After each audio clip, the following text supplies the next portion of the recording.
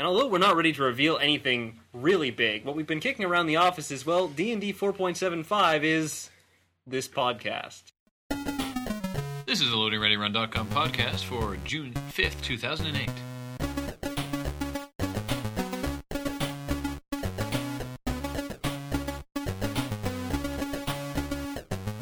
See, I knew it was the because it's the day before your birthday. Exactly. Yeah. Uh-huh. Allied invasion of Normandy. Nice, nice subtle working in of that. It's your birthday. Yeah, you know. That really wasn't you. You waited like 2 seconds before Now maybe maybe the podcast will give him a present. Yes. Huh? No. Darn. Nothing. All right. This week's video, written by Jeremy Petter over here. Right. Which I gotta say, you should write more videos because. I mean, yes, it was funny and all that, but man, if you don't organize all the locations and like help with graphics and stuff, and man, it was sweet. But so, tell us about this video, Jeremy Petter. I don't know. What can I say about the video? It's a little while ago we talked about doing a D&D video, and then all promptly forgot about it. Several weeks ago, I went, hey, I should write that, and I did. With the idea being that basically what happened if D&D was made for way, way younger people instead of just younger people. Right. And, what happens when you take the joke too far. Yes. Speaking of the jokes and et cetera, I think what we should do is go through the video and explain a lot of the jokes that our regular listeners might not get. Because there's some people being like, I know that their t-shirts are supposed to be funny, but I don't understand why. So your t-shirt said, I've found my path with a road leading to 4E. And when we printed it off, I think we may have, in fact, printed it too small. Yeah. But regardless, yeah. So that's a reference to the fact that there are 3 different sort of games that you're going to be able to play soon. Well, 2 of them are... One of them's already out, one of them's out in alpha, and one of them is going to be out by the time you hear this podcast. So D&D 3.5 has spawned 2 other games. One is called True 20, and it's a simplified version of the game. One of them is called Pathfinder. Pathfinder is sort of... A lot of people think it's like a response to 4th edition, but it's sort of continuing 3.5 as a game so that it keeps going even after WotC takes the books out of print. So... That is an obscure joke. Yeah. Like, I didn't know what the joke was, and I thought it was something, weird with 4th edition, or like the lead up to 4th edition. That's even more obscure than I thought it was. This is basically like what the employees of WotC taking pot shots at the 2 little companies who have made offshoot games that are not even possibly going to compete with their new one. So that's both the t-shirts? Both the t-shirts are references to those 2 other games. The only True 20 starts with a D. Very nice. It's something that we've done. We've done in other videos where basically we consider stuff like in the background or like t-shirts people are wearing pretty much up for grabs. Where it's a joke, but we know like there's what I would consider like sort of the central jokes. Yeah. That if you don't get, then the video is just not funny. And then there's the sort of auxiliary stuff which. We put it in largely because we find it funny, or it's like a reference to an old video or something where if people don't get it, I don't care. It's worth noting that it's more funny if you do get it. This script was exponentially longer than it needed to be just because of the like listings of things in the background and t-shirts and all sorts of other stuff that was in there. Yeah. I was pleased that it actually worked out to like 3.5 minutes, which was nice. Well, I figured it would be pretty short. Originally, I was thinking it would be even shorter than that, but it always ends up being longer. So then you talk for a bit about how it's being marketed to 5 to 8 year olds. Yep. Then it goes to Laura. Now, someone on the wiki took umbrage with the fact that she was using a Cthulhu to illustrate Dungeons and Dragons. And I think that really encapsulates the Loading Ready Run fan base right there. Is that the idea that it's they don't mind you using the satanic or the invoking the satanic minions, but you did the wrong ones. Well, that was Tally's joke originally, actually. No, really? She came up with this sort of out of nowhere and was like, what if you had this creature with tentacles? And we're like, well, what if I took off this many tentacles?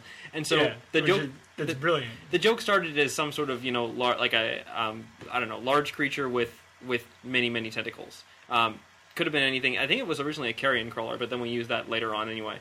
And then just because I had the stuffed Cthulhu and, I was thinking of, what is done in kindergarten, the stuffed Cthulhu seemed to work. Yeah. But now you have played some sort of tabletop role-playing game with a Cthulhu. There's Call of Cthulhu. There's Call of Cthulhu, which is a tabletop role-playing game about the Cthulhu mythos, and then Wizards of the Coast even published a D20 version of Cthulhu that was sort of compatible with D&D, but not quite. Okay, well there you go. So that's sort of how that works. And the first printing of Deities and Demigods for AD&D First Edition printed the Cthulhu mythos in it, but it was against copyright. I heard that. I read that today, actually, when I was trying to prove this guy wrong. Haha. So then... You gotta watch it printing that stuff, though, because people read it and then go insane. Yeah, exactly. So... Then, of course, there's the massive damage. Well, there's behind Laura, what you've actually got is add the fireball. On the board with a whole bunch of D6s drawn out, little plus signs between them, and an equals and a line. And then next to it, on the next board over, it says, "Is this massive damage?" A reference to the giant enemy crab. Attack its weak point for massive damage. Actually, it's not. Really? No, it's massive damage is like 50 or more damage at once. You make a fort save against for the specific DC or die. Oh, really? Yeah. Oh, fantastic. That's a new fourth edition thing, or is that's the third edition thing. Double reference. Yeah, that's even a second edition thing. But the reason that I think I thought it was awesome when I came up with it was also because it referenced the giant enemy crab. Nice. Then when she's wearing your Jedi cloak, the stuff on the background of the stuff on the blackboard there is of course a spell component test listing some of the more commonly known spells, D&D spells such as Magic Missile, Mel's Arrow. I think Wish, Teleport, Polymorph are all on there. Yeah. We actually did. There's 2 alternate takes of Laura putting up the hood. Yeah. Which are the first one is fantastic because that cloak has a ginormous hood on it. Yeah. And so it completely obscures her face from the chin up. Yeah, so the first time Laura pulled it up, it just completely covered her face. Which I actually kind of liked because it made her look like, if you've read Dark Dungeons, which was Jack Chick's diatribe against D&D, it made her look like one of the cultists from that comic. And then it's all like pointy at the top. Yeah. It's very strange. So then, moving on from there, I'm trying to. Well, and then she talks about Orcus as well, who's one of the demon princes from D&D. Right. And then we go over to Matt. Yeah. And you're talking about So you've got the only true 20 starts with a D. Yep. You got your direction and didactics. Oh, it should be pointed out, Scott Rouse and Mike Merles are actually real people. Yeah. And this video was linked from Mike Merles' blog, where everyone comments that Matt really nails his hairstyle. And mannerisms. Apparently. Which is hilarious, because Matt's never seen him before. But I have, and this is the thing. When I was writing this, I originally wrote it for James and Matt, and it was Andy Collins and Mike Merles, because I figured that James could pull off Andy Collins fairly well. James was unable to do it, and Graham was like, well, can you fill in? And so I spent, no lie, like 2 hours the night before going through a database of not a database, but doing internet searches for WotC employees. And trying to figure out who I looked like. Awesome. And as it happens, it was Jer's character ended up being the direct superior of who James's character would have been. Yes. Senior brand manager instead of associate brand manager. So it worked out pretty well. Yeah. Then moving on from there. No. Just another little joke. I'm holding the, what was it, evil, or avatars of evil? The exemplars of evil. Yes. Book. Yes. Yeah, just because I thought it was slightly amusing. Did Mike Merles write that book? No, he should have. Yeah, I don't know if he did or not. Having no idea what he has or has not done. But I did think it was just funny having a little bit of foreshadowing, reading exemplars of evil. The what else? Well, then we go from Matt into like simple math, and then the song was originally earlier in the video, but I like where Graham ended up putting it. The reason I moved it there is because I realized in your first thing you end with, we've taken it right into the classroom. Yeah. Which is the logical point to show the classroom. So I sort of switched things around a bit. It makes good sense. Yeah. And then, in the script it was 1, 2, 3, 4, that's the way we move the org. That was it. And I was like, hey, Jared, can you maybe do that up with like some little background music? He's like, yeah, sure. And then I get that in my email, and he's like, yes, yeah, I mean, you don't have to use the whole thing, so whatever. Like, how can I not use the whole thing? So last night, Matt and I get back from whatever the hell it was that we were doing, renting a movie, renting Rambo, yeah. Yeah, and then spending like 15 minutes making D4's dance around Jared's battle mat. Really rocked the stop motion there. I love the stop motion dancing. That was awesome. I love the loonies too. Yeah, The loonies were amazing. the back and forth were like the D4's tilting back and forth. That was all Graham. The D4's spinning around the orc. That was all me. Yeah. Okay, so just to touch on that a little bit more, like originally it was just supposed to be 1, 2, 3, 4. That's the way we moved the orc. But I sort of figured, well, first of all, I went trying to make the music, and I couldn't find enough in GarageBand to work with that was really working for it. So I then went out looking for like open source kids music, which I found you can get about 10 seconds of for about $30 on the internet. So I was like, nah, we're not going to do that. So money. Yeah. So then I went out looking for MIDIs of Creative Commons songs, or not Creative Commons, but like stuff that is totally public domain. And I found a bunch of them, and I took a couple different ones. The drum line is from one thing, and the melody is from another one, and I changed the speed and tone of them. And then said, okay, Tally, can you sing over this? And she said no, because it was the wrong pitch, so I had to change that a bit more. But ultimately, the idea was, we wanted the 1, 2, 3, 4, that's why you move the orc. And I was like, well, if Graham wants to fade it into the background and maybe play it behind something else, we need to add more stuff to it. So I just wrote this little song in about 10 minutes or something like that, just so that we had something to trail off into. And I said to Tally, well, just perform this, and if you don't even nail the second or third verses, whatever, doesn't matter. She sat there for about like half an hour, recording it over and over and over again. By the end of it, it was stuck in both our heads, and it still is. It's stuck in my head. I just like he mentioned the word eviscerate. Yeah, I know. It's fantastic. Not enough kids songs use eviscerate. Yeah, it's true. So then moving on from there is some of my favorite parts of the video. Our friend Derek, who of course posts on the forums as Tenson, we're like, we need someone to draw something that would look like it was in a D&D book. Who do we know who actually draws things for role-playing books? Oh yeah, we're like, hey, would you be able to do this? He's like, yeah, sure. I don't work till Saturday, so yeah, why not? And so there's the first one is, I think the first one's my favorite, which is the Kind Flayer. Yeah. Of course, the far and away knockoff my of favorite as well. Of the Illithid, more commonly known as the Mind Flayer. And he's got hearts on his thing, and he's holding a teddy bear and watering plants. I was considering now, Jared, you went overboard with the text on those things. Like, DVDs, my friend. Oh, they're going to be on. I'm gonna post those pages to the blog. Okay, good. Actually, FYI, a lot of them is like Wikipedia, like random Wikipedia pages. I saw that with find and replace text on them. I saw that, but really? But I like the kind of.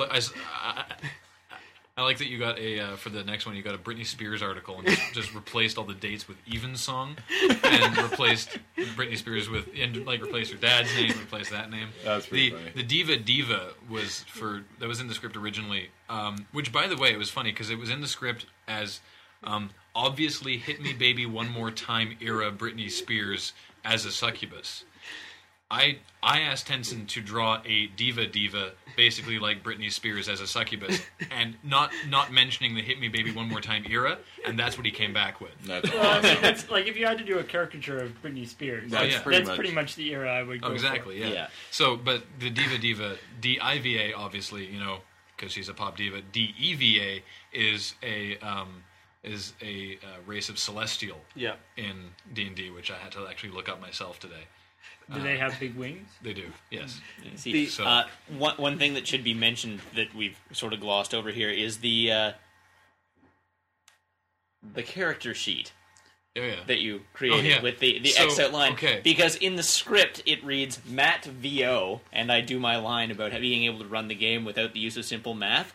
But there's actually nothing scripted to go over top of that. So I recorded the line as like me reading off the sheet in front of the camera. And so completely unusable as video footage, and we had no idea what was supposed to go underneath that. So we're sitting there at 1:30 in the morning yesterday. No, got probably closer to midnight. Both of us quickly trying to brainstorm ideas as to what we can throw underneath that voiceover, and Graham just pulls out the little circle with the line through it. I'm like, seriously? You can't even make the edges of the line up with the circle. He's like, hey, he didn't script anything. It's his fault. He takes what he gets. I thought it worked out fine. Yeah, I thought it worked out great. And I mean, there was probably nothing scripted because it was probably like I deleted something at some point in writing and forgot about it. Well, I think it's because originally you'd expected the little animation of the orc dancing to run over. That could be it too. So anyway, then moving on from the Diva. Can I say one more? Or, well, okay. We'll say one more thing about the character or about the monster sheets. Oh, yeah. Basically, what I did is I sat down with the preview articles for 4th edition and tried to remake those monster manual sheets. That was a little bit more difficult because my version of CS3 was a demo whose term has long expired. So I ended up doing it all in Word and Seashore. Wow. That well, sucks. It's because Jared called me at one point on the weekend, and he was like, "Hey, can you help me out and doing a couple of these graphics because these character sheets are taking way longer than I thought they would." And I was like, "Oh, okay, sure, I guess." And then I saw in the final video that they actually wrote all the text and everything. But it's like they weren't supposed to take that long. Then the next one, which I also really, really like, is the Crayon Crawler. That is my favorite. That's by my far. favorite. Yeah. Oh my god. The Crayon Crawler is genius. Which is the Carrion Crawler. Yeah. Which is fantastic, and then the line art version of him at the end of the maze helped the Carrion Crawler get to the crayons. Helped the Crayon Crawler get to the crayons. Following that, connect the dots to draw the invisible stalker. Yeah. And then following that, recipe time to make your own gelatinous cube, which was one of my 2 contributions to this group. I'm like, come on, we got to get a gelatinous cube in there somehow. Did that turn out to be tasty? It was very tasty. We bought. I got 2 things of gelatin, and then used half as much water as you're supposed to. Well, it's supposed to be 1 cup boiling, 1 cup cold per pack of gelatin. So for both of them, I used the same amount of boiling, but then only half as much cold. And man, if that thing wasn't a fucking rock, which was great. And then putting Jared's little skeleton figurine inside, which I got some great macro shots of with my camera. And also a nice little reference to Bagel Time there with the briefly visible "this is a bagel-free kitchen" in the background. Which was originally on my laptop in the office scene at the beginning. Yeah, but the laptop went to sleep, so we missed out on it. Because I was desperate to get some sort of linking reference to Bagel Time in the video. I'm like, well, if we're going to shoot this bit with the cube, this works out well. Yeah. Following that, it goes back to Matt again, and then you talk for a bit more, and then what happens after that? Right, the cutaway to us. Right. Okay, so that's all Jared's D&D gear over at my place. Paul, though you can't see it, is actually wearing robes as the DM. He's actually wearing like black robes. We're like, this would be really like, no one plays D&D with 2 people. We need to have a third person. And someone on the forums rumbled it. That is in fact Matt. Yeah, with a wig. With a wig on. And someone else actually specifically called it as the wig from CCYD and the Bob videos. Yeah. We don't have that many wigs. We don't have a lot of wigs, But I thought it worked out pretty well.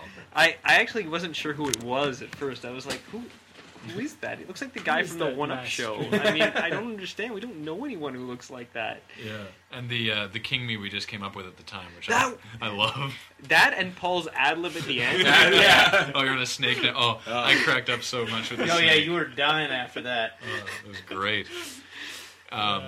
So that was fantastic. Then it goes back to Jer for the ending description. Which for the ending? Oh yeah, but before that, there's the description of the video games, including EA's Monopoly. Which I actually switched around Paul's graphics slightly to make to hit the joke drive home a little more, because you had Monopoly and then the EA logo below that. Oh. And so I changed them and put it in an apostrophe S, so it was EA's Monopoly. Right. Yeah, and they have a monopoly. And you can see that the property they're going after is Take-Two. And it's actually partially cut off, but the next one along is Ubisoft. I saw that actually, which is fantastic. It's like Bsoft. It's like Bsoft, yeah. And then the Splat Book, which now the term Splat Book is a Splat Book in D&D is a random book of rules that are created as an accessory to the rest of the rules. It started in like 2nd edition when they were putting out like the Elf book, the Dwarf book, the Rogue book, the Fighter book. All those were considered splat books because they were usually farmed out to freelancers with little or no experience, and oftentimes were unbalancing towards the rules. So basically it was like throwing paint at the wall as far as the creation of a book. You really had to check with your DM to make sure he allowed the book. Right. So hence the term splat book, which is carried forward into modern rules accessories. Which I just love making that whole thing come together. The game trademark licensing is a gross activity. Yes. I really liked how the spot turned out there. Yeah, that was really good. I basically said to Paul, make something like the Nickelodeon logo with some stuff in the background. And then the ending you were saying. Well, and also importantly, the licensing for 4th edition is something that's really been up in the air because 3.0 and 3.5 had pretty open licensing. So like I could make a monster book or Paul could make an adventure and publish it. And in 4th edition, I wouldn't make an adventure. Well, okay, fine, but it's been kind of hairy. So hence the poke there. So Wizards of the Coast has not been totally happy with how open licensing is. They're like, wait, but all these people are making money off our stuff now. And open licensing is, it was meant to be sort of like Linux, so that, like it would get incorporated back into the game. But WotC never did that, and they never released any of their stuff as open. So now they've switched all the rules around, so it doesn't really work. Yeah, so it's not quite so open anymore.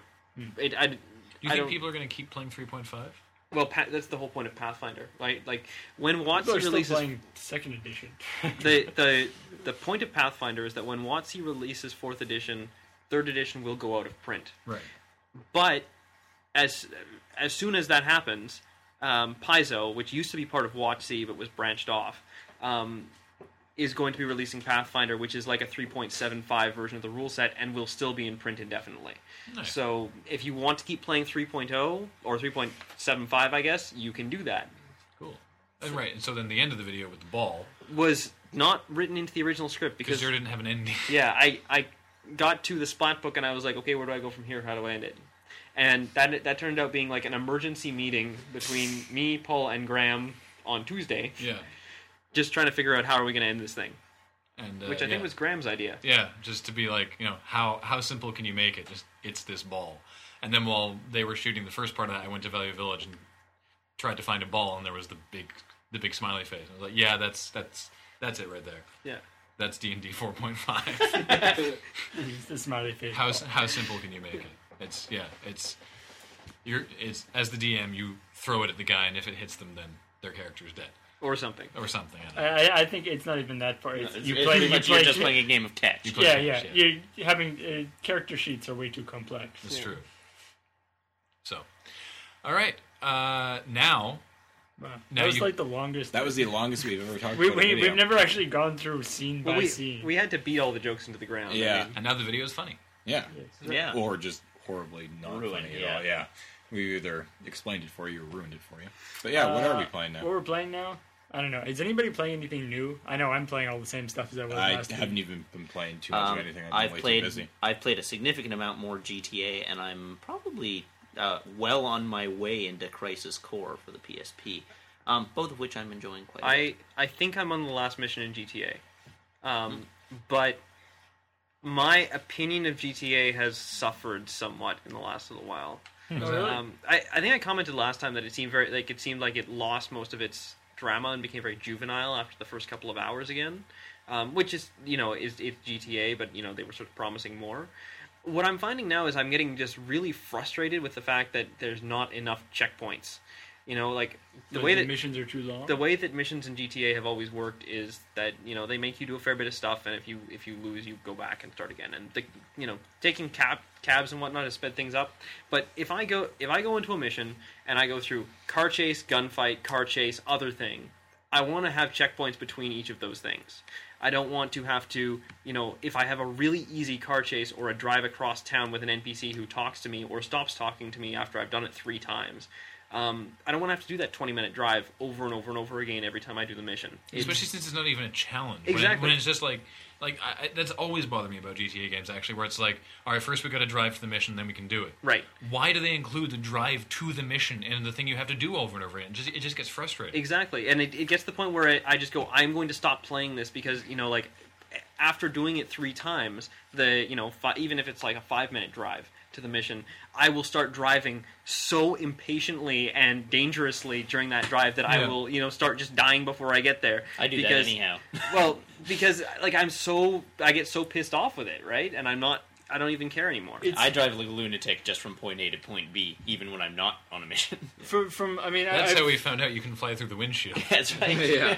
I've played the other GTA games. I haven't really played 4 that much, but from what I understand, it seems like there's more of that kind, or the sort of not missions where you just have to wait around for a specific amount of time, or have to wait for an audio chunk to be finished or whatever.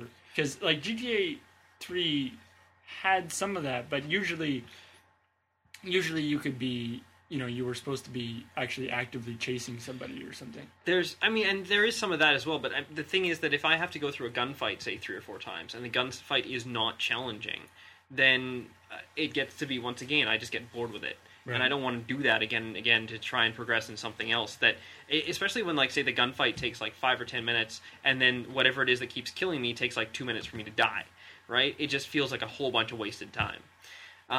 There's another mission where you have to basically you get out of where you get the mission. You've got to go find a police car, look someone up in the police database, then go to that person's house, go on their computer, look a bunch of stuff up, grab another car, go to another house, and then the actual challenging part of the mission starts. And if you fail that actual challenging part of the mission, it's like, well, shit. There's my afternoon. Or not afternoon, but you know what I mean. Yeah, that is kind of lame. So yeah, I'm kind of pissed off with that. It just makes me not want to play GTA as much. I'm still playing it when I get a chance, but sometimes I just feel like doing something non-interactive, and so recently I've been watching some new British comedy series which I hadn't seen before, and are very good. Specifically that Peter Kay thing and the spin-off Phoenix Nights. Just thought you'd like to know. On to my favorite part of every podcast. Askler.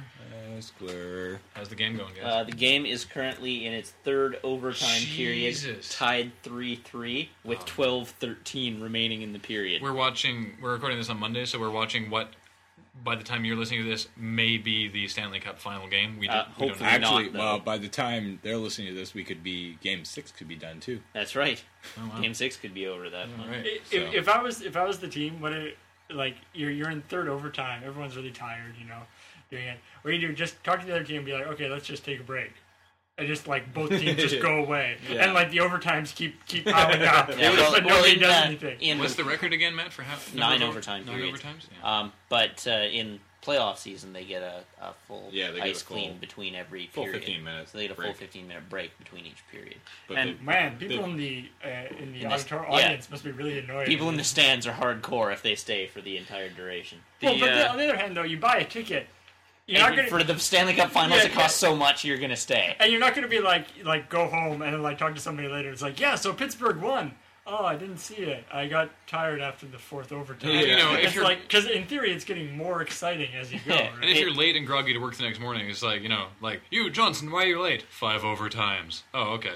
Yeah. Incidentally, this is Canada. These guys mercifully waited for me to show up to do the podcast after class. During class, record low attendance today. Shocking. Yeah. All right, James, you're in charge. Okay. Do any of you have secret forum alter egos so that you can surf without being preyed upon by web stalkers? No. We should try that, though. I probably should. We had our Mexican alter egos for a while. Which was rad. I have my Mexican alter ego with the mustache, and I have Mysterio, which was the first gag account on the forum. You were Mysterio. Yeah, when I informed Alan that I was gay for him.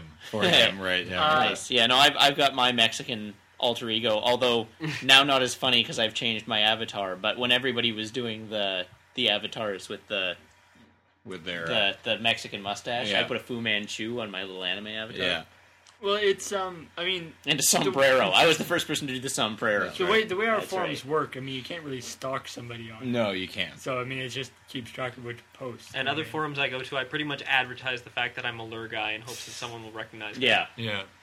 Yeah, we're not at the point where we don't like being recognized. Yeah, like if I was getting on the forums and people saw that it was online and sending me private messages and stuff like that, a lot, then maybe I'd be like, okay, time for a new one. It reminds me, I should probably put the loading ready run user bar that I have in my profile on my IGN profile as well. You should. For Graham and Paul, or really anybody else who plays Peggle, which is your favorite green peg power-up? I think we talked about this before. We talked about helpers before. Someone actually asked... It's the same thing. Someone actually asked that last week, Yeah, it's Master Who. Yeah, Master Who. Yeah, it's true. So we haven't done... Have we done these? I'm trying to... No, I don't know. That last one... No. It was worded differently. Okay. That one before. What is your earliest memory? falling off a chair and splitting my head open and being driven to the hospital to get stitches. My dad coming in to wake me up one morning when I was still in the crib. Wow. Not the crib, like a crib. A crib? Well, I mean, I was technically at the crib at the time, but I was in a crib. I remember at the crib. I remember getting out of my crib and like the crib being my house. Visiting or like walking out of my room when some consultants were coming to look at our kitchen to replace the cupboards and things like that at one point. But also when I was in a crib. It's unfortunate that, I mean, for me anyway, the memories that really stick with you are, the most sort of traumatic memories. So like I remember like I went to the hospital to have my tonsils out when I was really, really young. When I was like 2 or 3 or something. And so I remember I have sort of vague impressions of that. I remember that the toy room really sucked. That like all the toys were broken. And I remember that I got that sort of thing sticks with I got flavored yogurt every day, which was awesome. Sweet. And I still eat flavored yogurt a lot because I really like it. That's pretty awesome. Do yours? Earliest memory, crawling up onto the couch. I think I was like 4, and trying to wave goodbye to my parents, and I slipped and dislocated my shoulder. Ooh, that was traumatic memory. I didn't know you dislocated your shoulder. When I was younger, it happened like 6 or 7 times. Wow. Yeah. But it's better now? Yeah. Somehow I got through my childhood without breaking any major bones. Yeah, I've never broken a bone. The only bone I've ever broken is my middle finger. Brief aside, last week on American Gladiators, dude dislocates his shoulder in the middle of the eliminator, pops it back in, and wins. Ooh. What? Wow! Yeah. Holy crap. To be fair, he had like, a hella lead on the other guy. Yeah, well, yeah, but... But nobody even noticed that he broke. They're like, "Hey man, what happened to you?" He's like, "Yeah, I dislocated my shoulder and had to pop it back in." They're like, "When?" And they have to like go to the replay and be like, "Is that what you were doing, Jesus?" Because you can see the muscles look weird. And then he's like, chunk, and then goes in the zip line. Yeah, right before he goes in the zip line too. What? Man, that's brutal. That's why he's an American gladiator. Exactly. Not American wussy man. like we are. Yeah, like we are. I'd be like, we're not Americans. Anyway, continue. What, if any, programming languages do you know? I have a limited knowledge of Java from my first year at university when I was a computer science major, which didn't last very I have long. a basic understanding of BASIC. I have a limited knowledge of Java from my first year doing computer science at UVic, which is right now. I mean, it depends on what you mean by no. I did C++ in high school. I did Java in university. The languages that I actually know and use a lot. Wow, Pittsburgh won! Yes! There you have it. Late breaking news from 4 days ago. Breaking news! Pittsburgh won Game 5. Pittsburgh won Game 5. If somehow the Running Ready Run podcast are your only source for news, now you know. Pittsburgh won Game 5, possibly also Game 6 and Game 7. We'll let you know next week. For those keeping score at home. We'll let you go in next week's podcast. We live in Victoria. Victoria does not have an NHL team, so we go for the Vancouver Canucks because they're the closest nearby.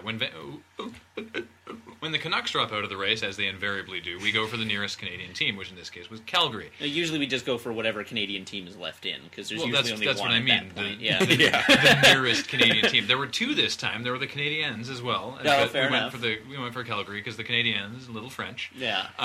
So, then when all the Canadian teams drop out, we just focus on who we really fucking don't want to win, like Detroit, because they've won so many other times, and we vote for the underdog. So. Yeah. In this case, I want the Penguins to win strictly because I don't want Detroit to win again.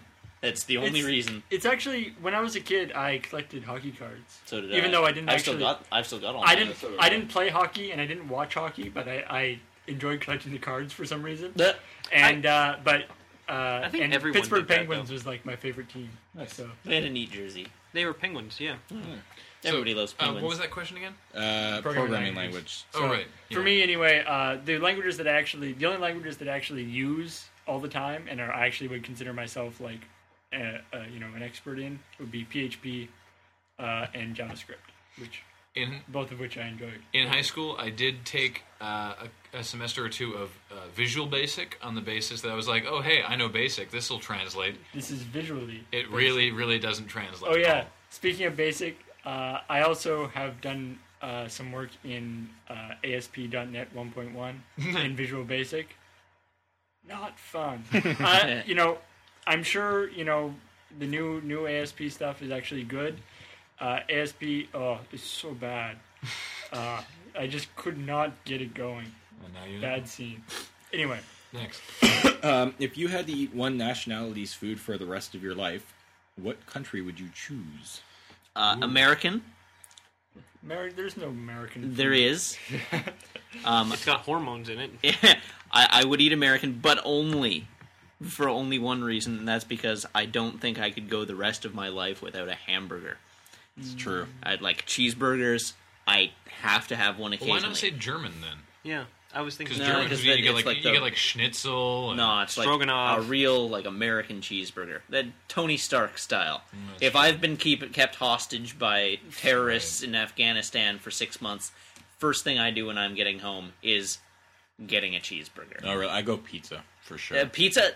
I qualify pizza as American cuisine at this point as well because it's not. It's true. It's so far detached. It's so far detached from what Italian pizza is. It's the same as like under the blanket of American food, Westernized Chinese food, because you don't get that in China. Well, you get it in if you America. define American food, there is no such thing as chop suey in China. Yeah, and sweet and sour pork is vastly different. I could go for Japanese because there's a lot more there than sushi, and I really like sushi. But you get like the teppan and teriyaki, and I could totally go for Japanese. The problem I have with Japanese food is that I have to be in a real mood to want it. I always enjoy it when I have it, but I have to want it to eat it. I won't choose it if I don't want it on a given day. If I could choose one thing for Graham not to eat for the rest of his life, it would be Indian. There's no fucking way I'd do that because or sloppy joes. I'd be too tempted. I'd be far too tempted to have butter chicken, and we know what happens, and I know what happens, and I wouldn't be able to stop myself forever. It'd just be bad. For me, the kind of food that I enjoy the most, like as a nationality right now. At this time in my life anyway, is Thai food. I really like Thai food. I think I'd probably get sick of it if I was having it every day. Yeah. But I eat Thai food pretty much at any opportunity right now. But that's obviously mitigated by all sorts of other kinds of food. But I really enjoy Thai. And the weird thing is I didn't even start eating Thai food until like 4 or 5 years ago. I've got 2 Thai restaurants in easy walking distance of my new place. It's the same ones as they're near mine, probably. Maybe. I've got Mai Tai on Cook Street and then King in Thai on Mackenzie. Okay, I got Mai Tai and Ban Tai. Yeah. And like Mai Tai especially, really good food. So that's for me. Moving on to the next question. Thai food, the only time I've actually had tofu in a meal that I actually enjoyed. Like, it wasn't just I tolerated it. I actually like, well, this is quite tasty. Because I really don't like tofu. Yeah. Oh, by the way, this is Waffle Iron Man asking these questions. What is your favorite part of the video making process? For me, writing. Like, collaborative writing for me. I mean, it's really amazing to write a video and then see it. Yeah. For real a week later. Yeah, the watching is the favorite part of the video making process for me. Not for the obvious reasons, but because of the sense of accomplishment that comes with it, and knowing that we've banded together and created something, and that something is really good. Yeah, seeing stuff come together in general is just really awesome. I really, really enjoy seeing the completed product. I do get a big charge out of writing, though. Like, I feel like it's weird. Like, if I'm just going along with my day, doing my job and everything. If I write a script in a day or finish a script, that day I feel like I've accomplished way more in that day than even if I had like done a lot of actual work that pays me. Yeah. But if I've done a script, I'm like, man, today was an awesome, successful, productive day. Using that as an example, probably. Writing. I do really, despite it being a huge bitch sometimes, depending on the nature of the video, I really enjoy editing because I can play around with stuff and move things around on the computer and do a lot of really creative stuff in that. That's and you really are, doing the final output of what the video is going to look like. Yeah, but definitely writing. Having said that, that's one of the reasons I enjoy doing like the Fail House so much because you're basically writing on the spot and just sort of having a lot of fun doing it. Like, I wouldn't consider writing sort of in any sort of classical sense because you're basically just just sort of bullshitting right there. And then the editing is not really it. But I do enjoy doing the fail-ass. But yeah, if I had to pick something, like if I had to pick like one thing to do as a job, because if you're not, like, unless you're Robert Rodriguez, you don't do your own editing and shooting and writing and directing and all that. I think probably the writing, because I don't think I'd want to edit other people's things for my entire career. No, but that'd be definitely writing. Yeah. Okay. I'll field this question. And you'll see why in a moment. Well, are the driving laws different? Well, it's kind of a two-part question. Are the driving laws different in Canada, or do you just not feel like getting your driver's licenses? Indeed. The overwhelming majority of people in our group who don't have their driver's license don't have their driver's license because it's goddamn hard to get one here. It's not hard to get. Well, it's not hard. It's just a pain in the ass. It's pretty hard for me to get one. I also don't feel like it. It's more in Canada. It's not like, or at least in BC, it's not difficult. It's just time consuming. Extremely time consuming. It's just the actual like exam is not that hard. It's just there's no physical way to get a driver's license, to get a full license in less than like 3 years. Well, I mean, the simple fact is that if all of us had gone out on our 16th birthday, things would have been a hell of a lot easier. If all of us had gone out, with the exception perhaps of Graham. No, not even Graham. If Graham would have been fully under the. I was just on the wrong side of that. He would have been on the full-blown graduated licensing, just for like when though. The original one. Mine was the year that they changed it to graduated licensing, and my birthday was in June, so I got pretty hosed. Okay. Yeah. Not that you were going for it anyway. Fuck no. But anyhow, I'd have it by now if I was. The way licensing works in Canada for a learning driver is at the age of 16, in BC, although like 6 of the 10 provinces have a graduated licensing system that's essentially based off ours. Except for Alberta. Farmers. Anyhow, at 16, you can go to a driver service center in BC and apply to get a driver's license. At that point, you're given an intern permit, which lasts usually about 2 weeks until your driver's license card arrives.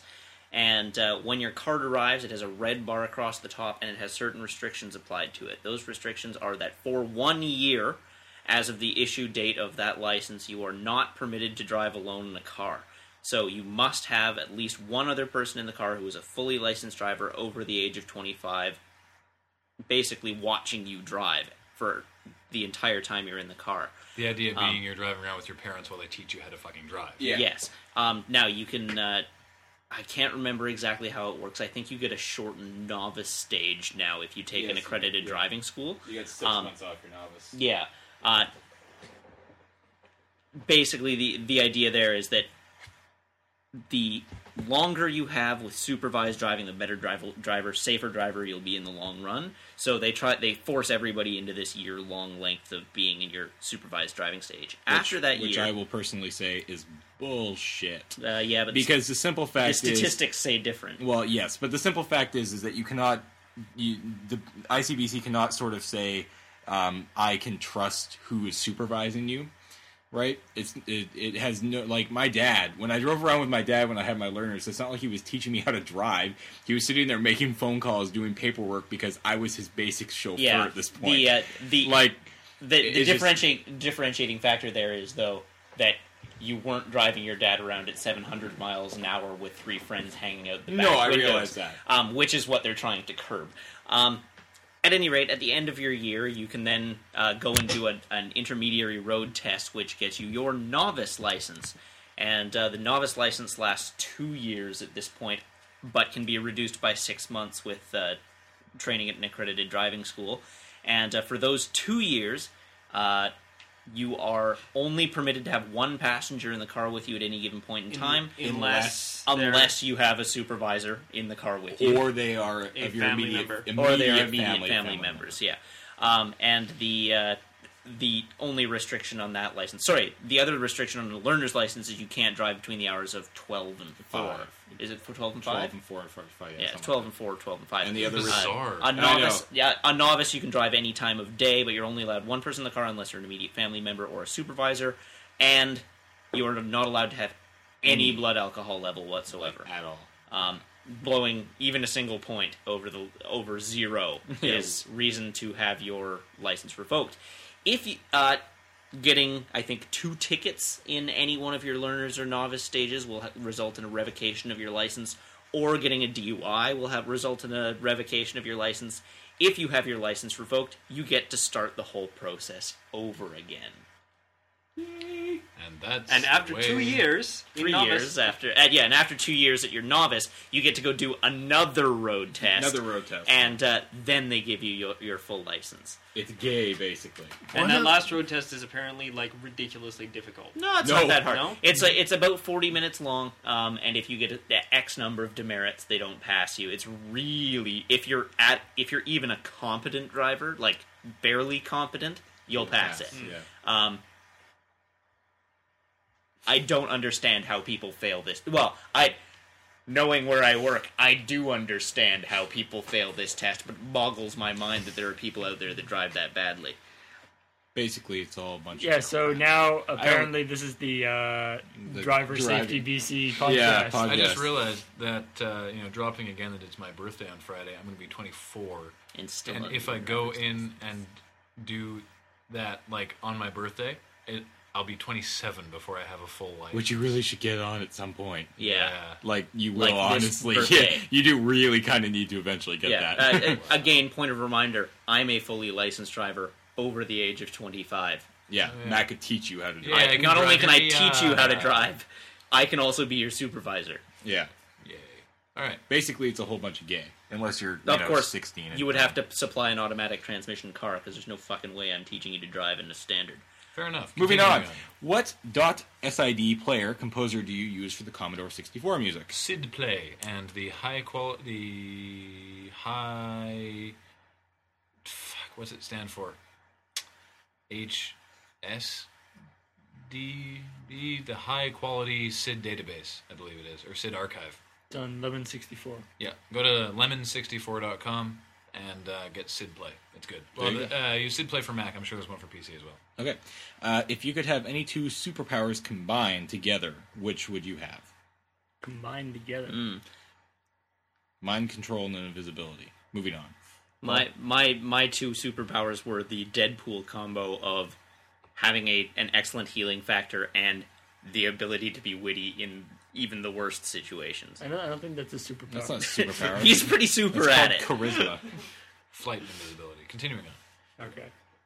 Paul, do you want to answer that? I think we answered. Flight and phasing. There's a good one. Flight and phasing? That'd pretty much get wherever you want. Exactly. Okay. Captain Carrot Iron Founderson, a 300 Spartan, or Alien Queen, the G-Man, and Arteus. Is that Atreus? How do you pronounce that? Atreus. Atreus? Right. Get into a triathlon, in what place would they come? Atreus from Myst? He's like an old guy. Okay, so Captain Carrot from the Discworld. Unless he can write a book about the ending and then jump through the book. Sorry, one second. Is Captain Carrot a 300 Spartan? Just the Spartan, Alien not Queen, the G-Man, and then Atreus or whatever you pronounce it. So if we're talking Atreus is it from triathlon? Yeah, triathlon. Hold on a second. I've got the answer. The Alien Queen kills and eats them all and places first by default. I don't think so. No one else finishes. What's first in triathlon? Actually, G-Man probably doesn't get probably eaten. stops time. Is it swimming first? Swim, bike, run. Bike, run, yeah. So swimming, let's see here. Captain Carrot, no problem. 300 Spartan, no problem. No problem. Alien Queen, can they swim? Yes, they can. Yes. The Queen, though? The Queen is pretty giant and largely enormous. non-motal? If she separates from her egg sac, she's pretty mobile. Alien 2, she's running around. Okay, well, we'll assume that And she left her egg sac behind. She can go around in space, too. Okay, so okay, fine. She's probably okay. The G-Man. G-Man. I don't think he's that... See, the trick with G-Man, he's wiry, I think the implication here with G-Man is because you never see G-Man go anywhere, but he's always in front of you. Yeah. He's always ahead of you. Presumably he's faster than Gordon Freeman somehow. Well, Jared just raised an interesting point. He can stop time. Yeah, but assuming that... Or at least phase interdimensionally. Yeah. In which case, he's already at the finish line. That's cheating, though. Yeah. They didn't say they had to do it right. Actually, using any sort of special powers, I don't know, G-Man's wiry, I don't think he'd do as well on the swimming. Atreus is an old dude. G-Man... without the book power. He'd stroke out. G-Man could also just get Gordon Freeman to do it by proxy. That's true. Yeah. Spoilers, Jared. God. G-Man might totally just be like sitting on Gordon Freeman's shoulders and making him. The biking once again. Captain Carrot and the Spartan, no problem. I can't see the alien queen on a bike. That would be freaking hilarious. That would be queen on a bike. No. No, well, what if it's if they're doing a triathlon? Presumably she has like a specially modified bike. Alien bike. Yeah. Well, I don't know. We're making a lot of concessions. Yeah, at this point, I really think it comes down to Captain Carrot or the Spartan, and I'm going to go with Captain Carrot because, well, I don't know. I would go with Captain Carrot because the Spartan has never seen a bike. And we're not talking like Leonidas, right? We're just talking a generic Spartan. One of the 300. Which are, I mean, obviously they are pretty buff, but I know if you read about Captain Carrot in the Discworld, there's not a lot that can stop the guy. No. He's also probably taller than most of the Spartans too. He's a buff dude. He's pretty big. Yeah. Anyway. Okay, so do we want to? Are we going to call it for Captain Carrot? Yeah. Okay, we're going to make this the last one because my battery's running out here. This is an interesting question. If you could go back to 1999 and be Bernie Stolar, the head of Sega America, what would you do to save the Dreamcast, and how would you defeat the PS2? I would make it more powerful and delay it 2 years and launch it just immediately before the PS2 when the market was ready to upgrade their systems, as opposed to in 1999 when everybody had just bought N64s and had just seen the announcement of the PS2 and then saw this Dreamcast and were like, I'm not spending my money on that because the PS2 is just around the corner. I just spent my PS2 was actually announced. PS2 was actually announced on the Dreamcast North American release date. Yeah, I think we actually all know the marketing strategy that would have made the Dreamcast successful. Mm-hmm. Bring back Segatan Sanshiro. Because, I mean, they blew him up, but he could totally survive that. Yeah, it's true. If they just managed to somehow bring back Segata, Segata Sanshiro could solve all their problems. I only found out about Segata Sanshiro like a couple months ago, but I want to buy a Sega Saturn even though they're not available. It's true. Man, that guy's rad. But do you have anything to add to that one? I don't know. I'm thoughtful. Ask me next week. I'm actually had a pretty good, realistic answer. I'm actually pretty. I think Sega actually made a good decision because they got out before Xbox came in. So if they were still going, there'd be 4 consoles. Well, and so I think Sega. I mean, Sega's best thing always was its games. And so I think not so much anymore. Well, yeah. but like Sonic Team is awesome. No, they're not so much anymore. Okay, they were. So I think concentrating on their thing because I'm surprised that there's even enough market share for 3 consoles, but 4 consoles. Yeah, pretty ridiculous. Yeah, it would have been too much. The demise of the Dreamcast did pretty much directly lead to the birth of the Xbox, right? I mean, like. You've got Microsoft CE showed up on the Dreamcast, and Peter Moore went over from Sega to work on the Xbox. The controllers are fun. So Microsoft basically hired away a ton of the Sega people who were their top executive at the time, but also there was a lot of Sega support for the Dreamcast before anyone else was, or not the Dreamcast, but the Xbox before anyone else was really supporting it. I mean. I think that if I was to give them, advice, it would have been, spec it up, make it more powerful, release it around the same time as the PS2, and call it the Xbox. Well, the thing is, the Xbox not actually that successful product for Microsoft. It was pretty successful. I mean, it lost a ton of money, but it did exactly what they were trying to do with it, which was they bought market share to the tune of $2 billion. They were just trying to break into the market. Yes, they at no point during the entire life cycle of the Xbox, from inception to execution, did Microsoft ever plan to do anything with that console but lose an astonishing amount of money. But what I'm saying is that's probably not that was their business plan. That probably wasn't a good strategy that Sega should have gone for. No, Sega would have died. Most people Microsoft can't just lose $2 billion. Well, but Sega had the mind share at that point, right? Yes. Matt, it was partially timing, but also there was the whole the fact that the CDs were really easy to rip. Oh yeah, and had no copy protection. They lost as a combination of really poor timing, really poor marketing, and really poor copy protection. The fact that they couldn't get EA to publish on their console because it was too soon, and they were making zillions off the PlayStation. Yeah. So, basically, in summation, you should all come back next week because next week's podcast is going to be pretty fantastic. We can't tell you too much about it right now. What we can tell you is it's this ball.